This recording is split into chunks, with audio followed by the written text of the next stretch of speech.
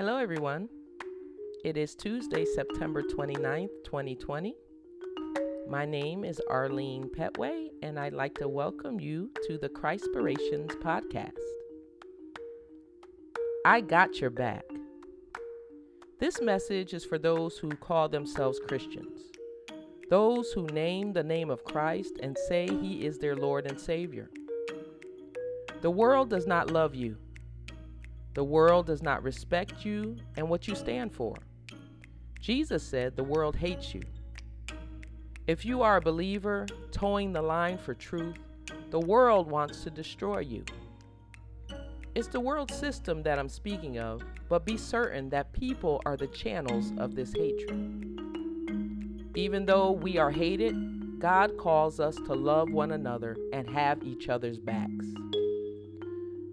Yesterday I gleaned from the Word of God that every good thing comes from the Lord and that His definition of good is not always ours. We think goodness is God not allowing anything painful or uncomfortable to happen to us in our world of thinking. This is not true.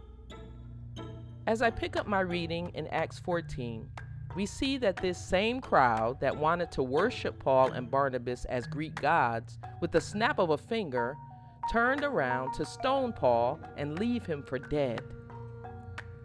Acts 14:19 and 20.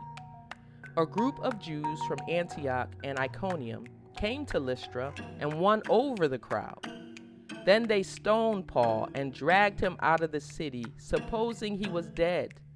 But as the disciples stood around him, he rose up and entered into the city. On the next day, he left with Barnabas for Derbe.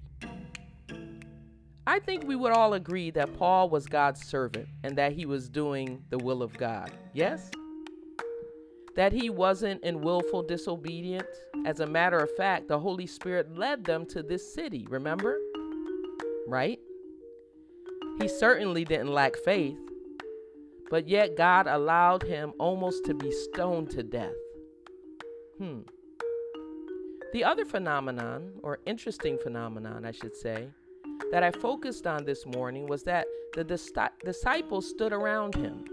They gathered around him when this happened. They didn't abandon him. They went to Paul's aid. No doubt they prayed for him. No doubt they were concerned about him. No doubt they had his back.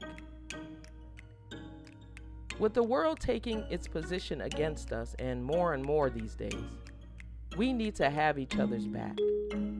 We need to love one another, not just in our local churches, but the body of Christ at large.